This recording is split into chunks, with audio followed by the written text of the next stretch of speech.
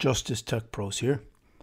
Hope everyone is doing well in light of this pandemic that is unfortunately taking place. It's actually pretty concerning, especially in my part of the area, which is Westchester County. There's a lot going on. There's a lot to be a little bit concerned about, especially, when you have a family and children to worry about.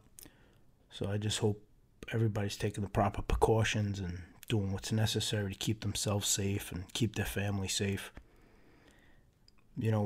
Things like that are a bit of an eye-opener. When you see something like that taking place, it does cause concern. So, I just, again, hope everybody's doing all right with that. I know Italy's in really, it's unfathomable what's going on over there. Pretty much a whole country shut down. And now New York's getting hit pretty hard, specifically the Westchester region, getting a lot of cases. And all you could hope is eventually it'll die down and people are taking the necessary precautions as far as washing hands. You really got to avoid handshaking nowadays. You got to, hit with an elbow or fist bump. Even that you got to watch. But it is something to just, keep an eye on, use common sense, and just make sure you keep yourself safe. So I hope everybody's doing that. Anyway, today I wanted to, prayers and positive thoughts go out to all those who are directly affected.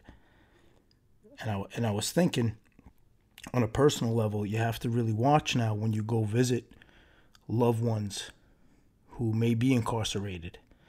You just have to be very careful, because as those who unfortunately experience that know, you're in these confined conditions and there's a lot of people going there, and you want to make sure that nothing is being brought in to the jails, because that could really be catastrophic. I could only imagine, God forbid, if an inmate does contract the virus. As we know, the conditions in prison are very subpar, so it's disturbing. If you think about what could happen, what could transpire if an inmate does wind up with the virus and how it could spread throughout. So it's really something to think about. If you are visiting, it may even make you think to avoid visits for a little while and just try to connect via phone, email. I know some jails even have the video conferencing you could do, video phone calls. So you may want to utilize those options in the interim, just till this gets a handle on it, to avoid, if not yourself, to avoid the potential of your loved one who may be incarcerated from contracting anything, because it'll be quite difficult for them to receive the proper care they would need. So just keep that in mind, as time goes by. Maybe something to think about to avoid for a little while, as hard as that may be. We obviously all want to, even on a professional level, you want to visit your client. On a personal level, you want to visit your friend or family. But you just got to think about that, if that's really the best option right now. Anyway, today I wanted to dive into, I have two things I wanted to talk about. One in particular is protective orders and how it relates to the criminal justice system. And I was thinking about that and looking at it from an outside perspective, and actually from a defending perspective when you're trying to defend your client, and also from a exposure aspect. And by exposure, sharing information and trying to possibly shed light on things that may be taking place within a case. And what happens is, a lot of times with the discovery, the government or the state will put a protective order on the discovery, which basically means they're limiting who has access to that discovery. When the order is issued, its limitations that are put on the discovery, whereas the court only permits certain individuals of the defense team the permission to review the information and go through it. And it's, limited to specific individuals and persons set by the court and by the government. And I personally see that as a hindrance in a lot of ways. And I'll explain a little bit about that. And I'll just give you something to think about. A lot of times they'll paint the picture to justify it, where they will use the example of there may be, let's say, confidential informants listed within the discovery. And they'll use that umbrella statement or that umbrella rationale to then limit who could view it and who cannot, to keep that person's safety at the forefront. A person or several people, depending on the case. And I can understand the philosophy behind that. But my issue is that it shouldn't be a blanketed rule then. It should be more specific and more focused on those things. A protective order could be listed where if you are trying to protect somebody or sensitive information, you make it more specific to only those related documents that maybe the government's concerned about or the court's concerned about. It shouldn't be a blanket rule that covers all the discovery. Because from my experience, by doing that, you're truly handcuffing the defense and you're limiting their ability to explore avenues and possibly to bring to light lack of evidence and maybe to shine a light on things that may not be up to par and aren't accurate and go against maybe the false narrative that's being portrayed when the government does put out press releases or puts out information relating to a case.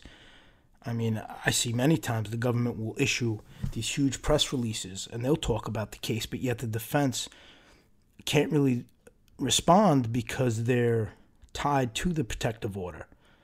So if things are inaccurate, there's really nothing they could say about it to get the word out there because of the protective order. So it limits a lot. One thing right off the bat where it limits trying to share information. Say you have a colleague and a fellow attorney who was on a similar case, and they have some discovery on their case that could potentially help your client. If their case was on a protective order, they cannot share that with you. They have to get the protective order released or lifted, which sometimes doesn't happen.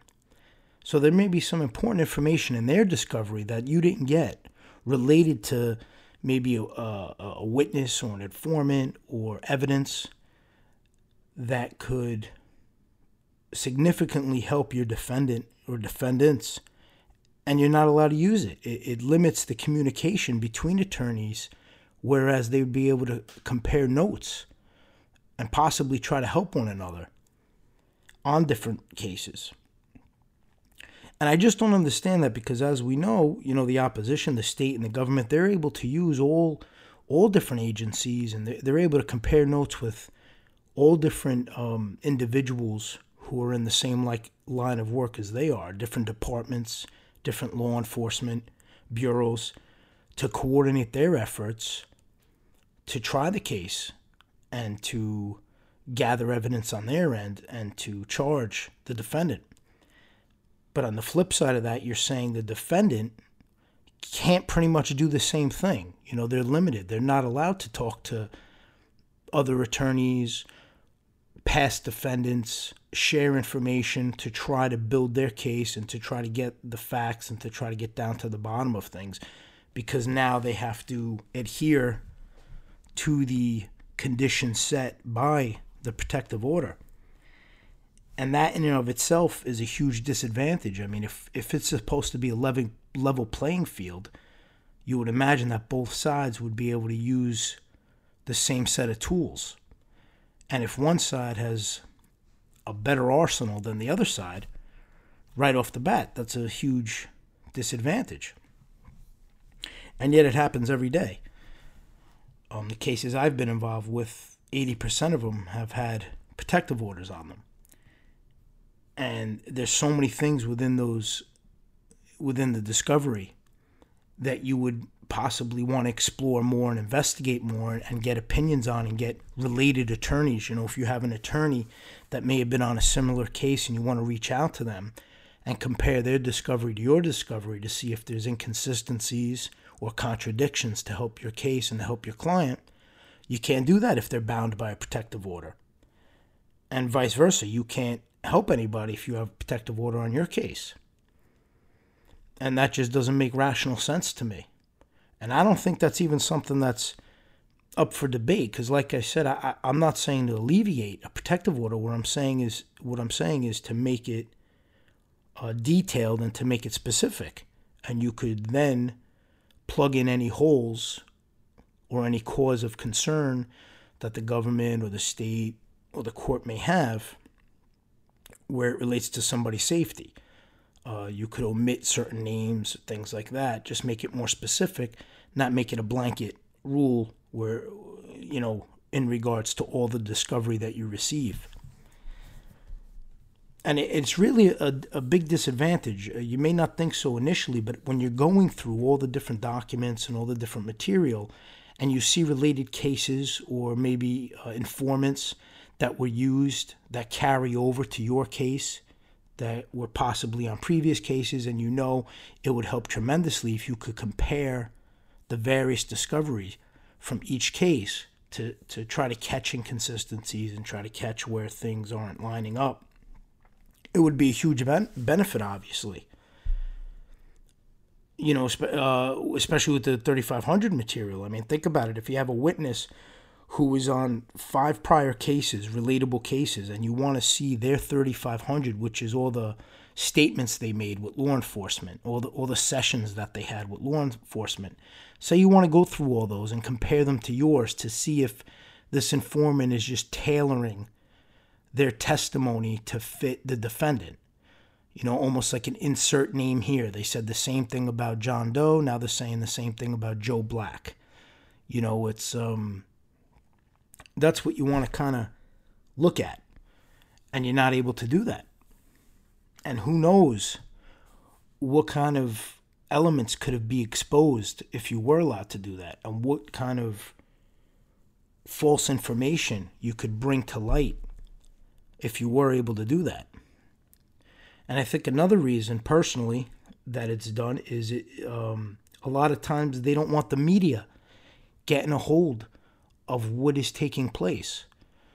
You know, if you could hand the media, a member of the media, say, you could hand them the discovery and have them go through it. Just have an outside, unrelated, uninterested party go through it and have them see what you're seeing. If there was lies, if there was inaccurate information given to the grand jury, inaccurate information given to the government,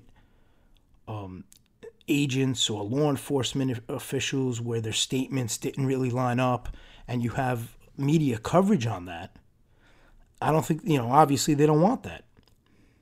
And that's what makes sense to me. That's one of the main reasons I would think. So say, you know, you have a reporter who wants to investigate a case and investigate the ins and outs and go through, see what kind of cast of characters they're dealing with. They're not able to do that. They can't even look at the case.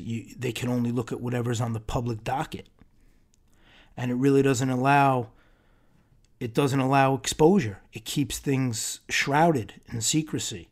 You know, so you really don't know all the facts. The general public will never know all the facts because it can't be shared. So there may be some significant information that if released, it would expose how indictments were obtained without accurate information, how witnesses were untruthful and changed their story during proffer sessions or during when they sat down with law enforcement and gave their statements. None of that will ever come to light, and the public won't see that because they're not allowed to share it. They're not allowed to give it that voice that it should have. And to me, fighting on the defense team, it would really open up the power of the defense if you're able to brainstorm with past attorneys and past discovery information that they received on their cases that may relate to your client, because you could really dive in and see what could help and what is irrelevant. That's where I really saw a huge disconnect. In the last case I was on, is I know there was previous related cases where certain informants were used, certain people testified, past trials took place, and I knew, just from an educated guess, that there would be inconsistencies based on what I was reading versus what I read on public dockets to previous trials.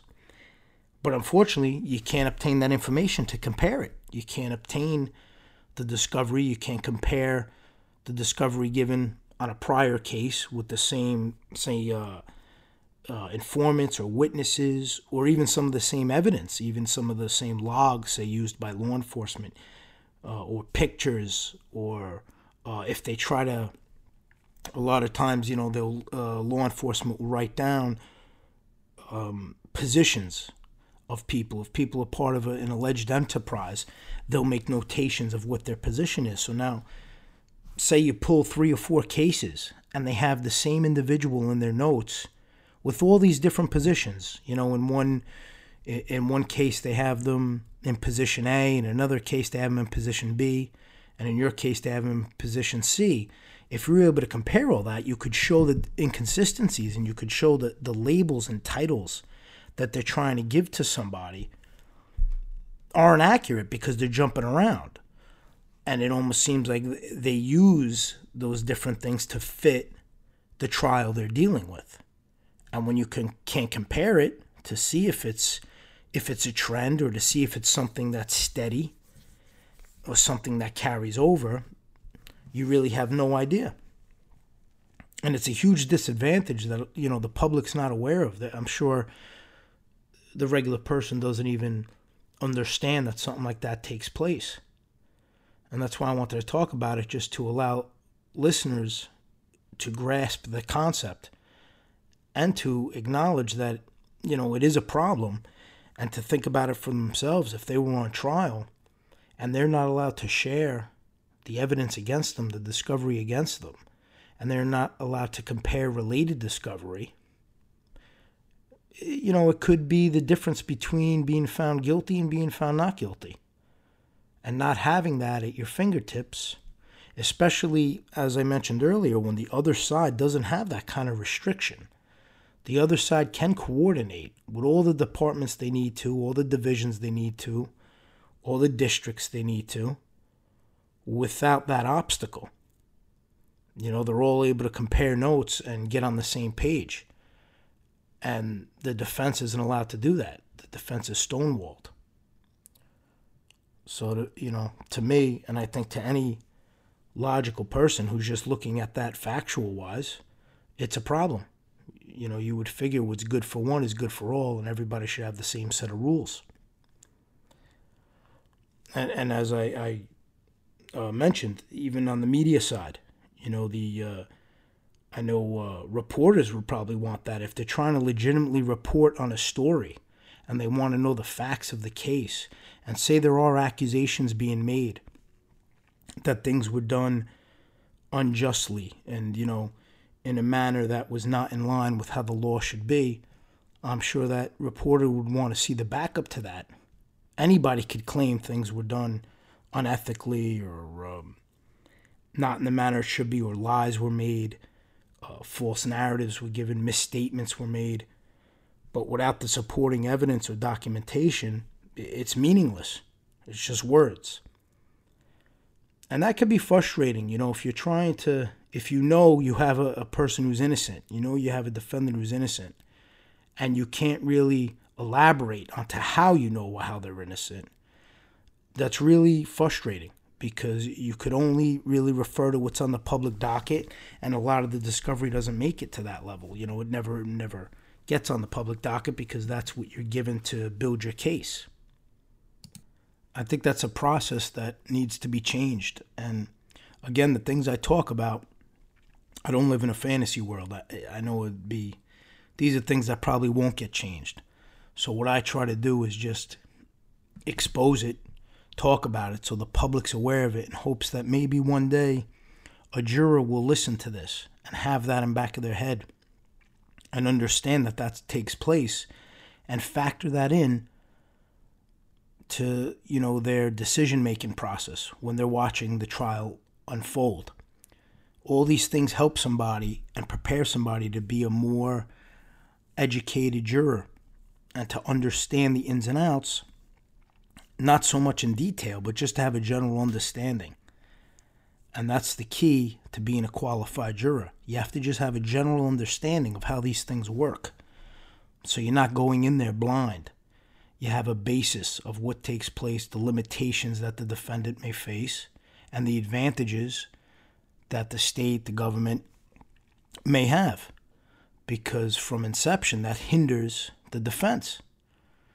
When the defense is unable to exhaust their efforts, that's a hindrance.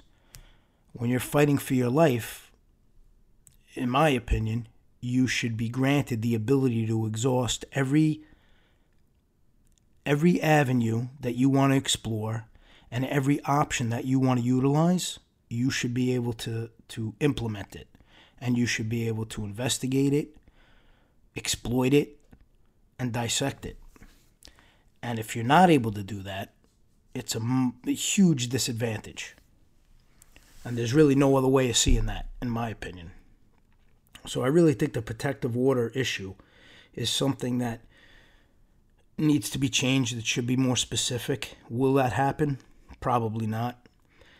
But if a listener, or like I said, a juror is aware of it, maybe it could help in the sense that when they're on that jury, this podcast will pop into their head, or any document. I mean, even if you do some research on it, you'll see how this is an issue, how it is a limitation issue, and how it does put up a wall between the defense team trying to do the best they possibly can for their client. And it limits their investigative efforts. And that's really what builds a quality defense, in my opinion, and a quality strategy. You have to make sure your team exhausts all their investigative efforts. Every lead, every question you have to try to get an answer to it. You have to go down a path. As you're going through the discovery, it's almost like solving a puzzle. You'll get one piece and you need to connect all the other pieces to see if it's something that could help your case. And if you have a lot of missing pieces because you can't explore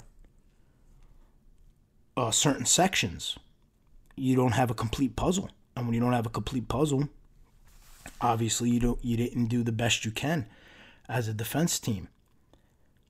And the sad part is it's not at the fault of the defense team, because they may want to go down those roads and they're limited. They legally can't. They're bound by a protective order. They're not allowed to share certain information. They're not allowed to see other information.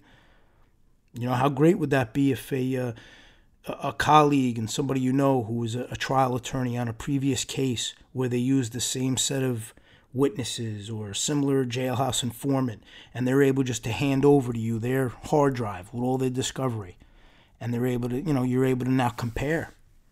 You have a much stronger chance of expose. If a person is lying, you're exposing it. And listen, if they're telling the truth, what I'm talking about wouldn't affect a strong, legitimate case.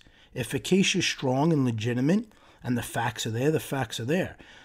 What I'm talking about would only affect cases that are cut and pasted to benefit the goal of convicting a target, and not rightfully so, convicting a target by using these kind of methods. If everything's on the up and up, it really wouldn't matter. Because, if I was on the other side of that and I know everything was up and up, I'd be like, yeah, everybody share whatever they want. This is what took place. These are the facts. Look through whatever you have to look through.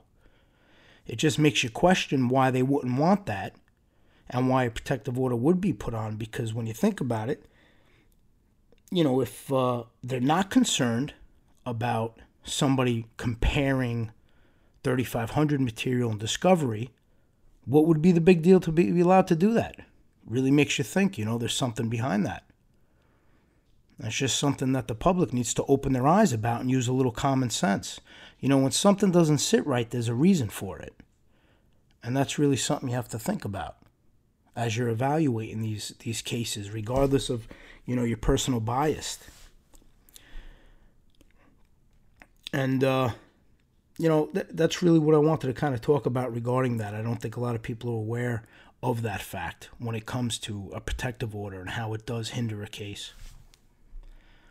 Another topic that I found interesting, and I spoke about it previously. I did a segment on it on the grand jury. But what was coincidental was today, while I was in my office, I happened to catch a segment of Dr. Phil, and he had a wrongfully convicted individual on his show. And this person just did, I think, 30 years. And he was finally released because he was accused of killing his wife.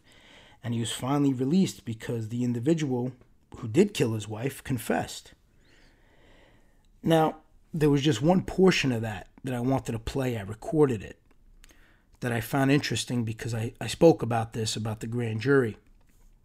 And I just found it interesting because you have the lawyer now talking about what they did to get the indictment. And what they did to get the indictment was the officer assigned to the case basically just lied. He made up a statement, gave it to the grand jury, passed it off as fact, nothing to corroborate it. It's just something he wrote, something he suggested about the defendant who was wrongfully convicted. And you got the indictment based on that. Now think about how dangerous that is. And I don't know how people don't grasp that. You could get indicted. And now in this case, this guy was convicted and sent away for 30 years of his life for something he didn't do.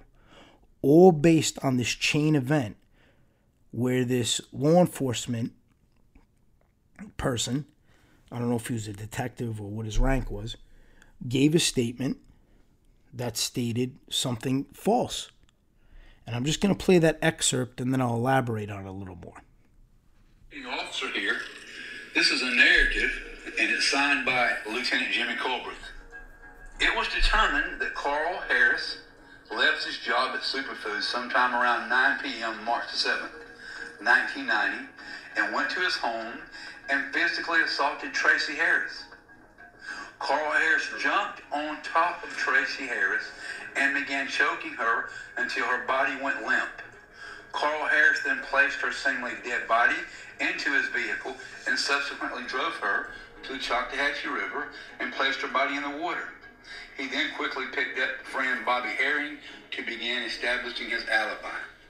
This was made by the lieutenant of cold case unit that handled this case. It's signed and dated. And this is the indictment that was served. The only witness listed is James Colbreth, the officer that investigated in 2015 that clearly misled everyone involved by his words. It was determined. That is completely made up. It is bogus. It's not true. I challenge anyone involved to show me any evidence whatsoever that those statements are true. And what's significant about it is, and I don't blame the district attorney. The district attorney is an honorable gentleman. He eventually did the right thing. But when you're fed this kind of information, what else is he to believe? There is absolutely no evidence to support that. No forensic evidence to support it. No eyewitness to support it. Absolutely nothing. And that was submitted to a grand jury for this indictment.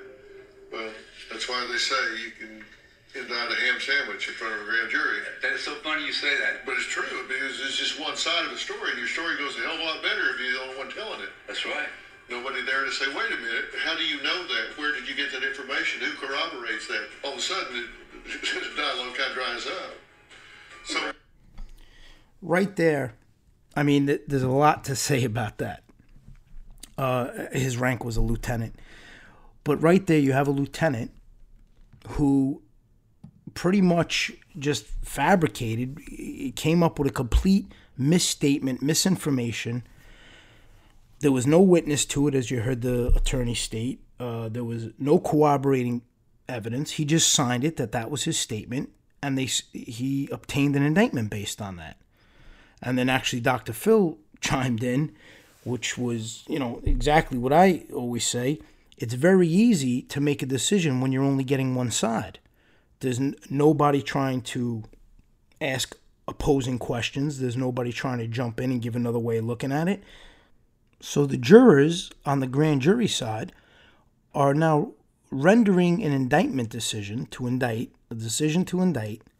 based on misinformation, based on a statement made by somebody who's lying. If that doesn't really shock people, I don't know what will. Somebody lying was the cause of an individual not only getting indicted, but getting found guilty and serving 30 years in prison, which is life-changing. I mean, this guy, you just ruined somebody's life. The guy was saying he lost his, obviously, his wife died, wasn't able to mourn that. His daughter thought he killed her mother, so he lost the relationship with his daughter. I mean, things you can't get back. Think of how many people that probably passed during his time while he was incarcerated. It's endless. I could go on and on at what that guy probably suffered. And then you just get let out as if everything's okay. And all because somebody lied and gave a misstatement on the grand jury. Look how easy it is. So that should tell anybody listening alone, regardless of what you may think, if you may, some may feel I have a certain agenda, which I think I try to talk a little logically and neutral as best as I could. Obviously, my opinion comes through many times, but that's just human nature. But I try to explore things from both sides and just look at that from both sides. Say you're a target. Say somebody listening just happens to be a target, and a law enforcement official wants to get you indicted. It's as easy as them lying and writing something down that's completely not true. They could say, I heard on a tape this individual say he wanted to kill Bob Smith. Now, they're not playing the tape. They're not corroborating it. They're taking this one statement and they're giving an indictment. Now, say the discovery comes. You play the discovery and no such tape existed. You have to fight that, obviously, at the trial level and the pretrial level, but the damage is already done. You're indicted. You're arrested. If you're bonded out, you had to put up bail. Look at the damage that could be done by somebody lying, all because they wanted to target somebody, or all because they just wanted to wrap a case up and just solve the case.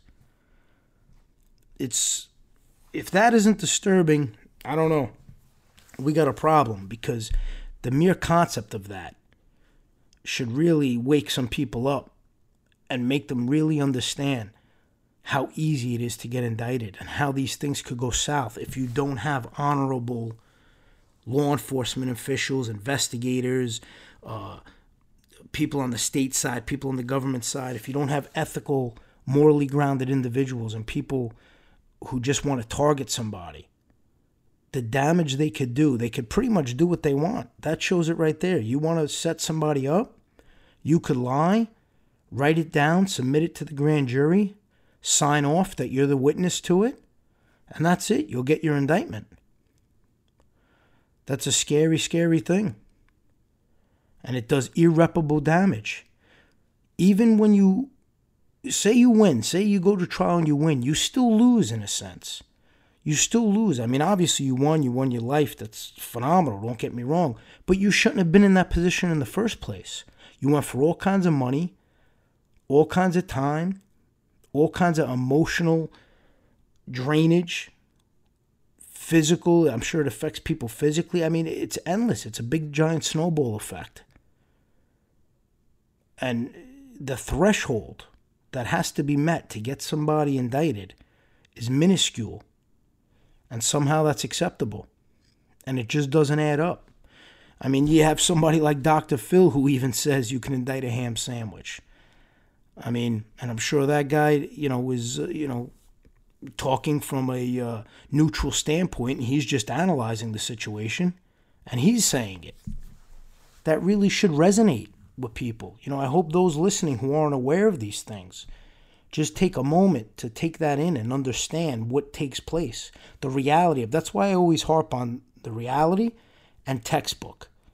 And things are written textbook that sound really nice and they're painted a certain way. And when you read it, you say, wow, if the justice system worked like that, it would be flawless.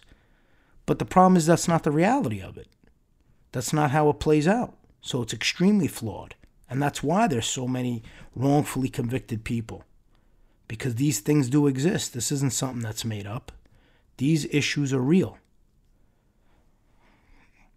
So that's it for today. It's a little after 2 a.m. on the East Coast. So I think I'm going to call it quits and wrap it up. And I hope everybody enjoyed the episode. Until next time.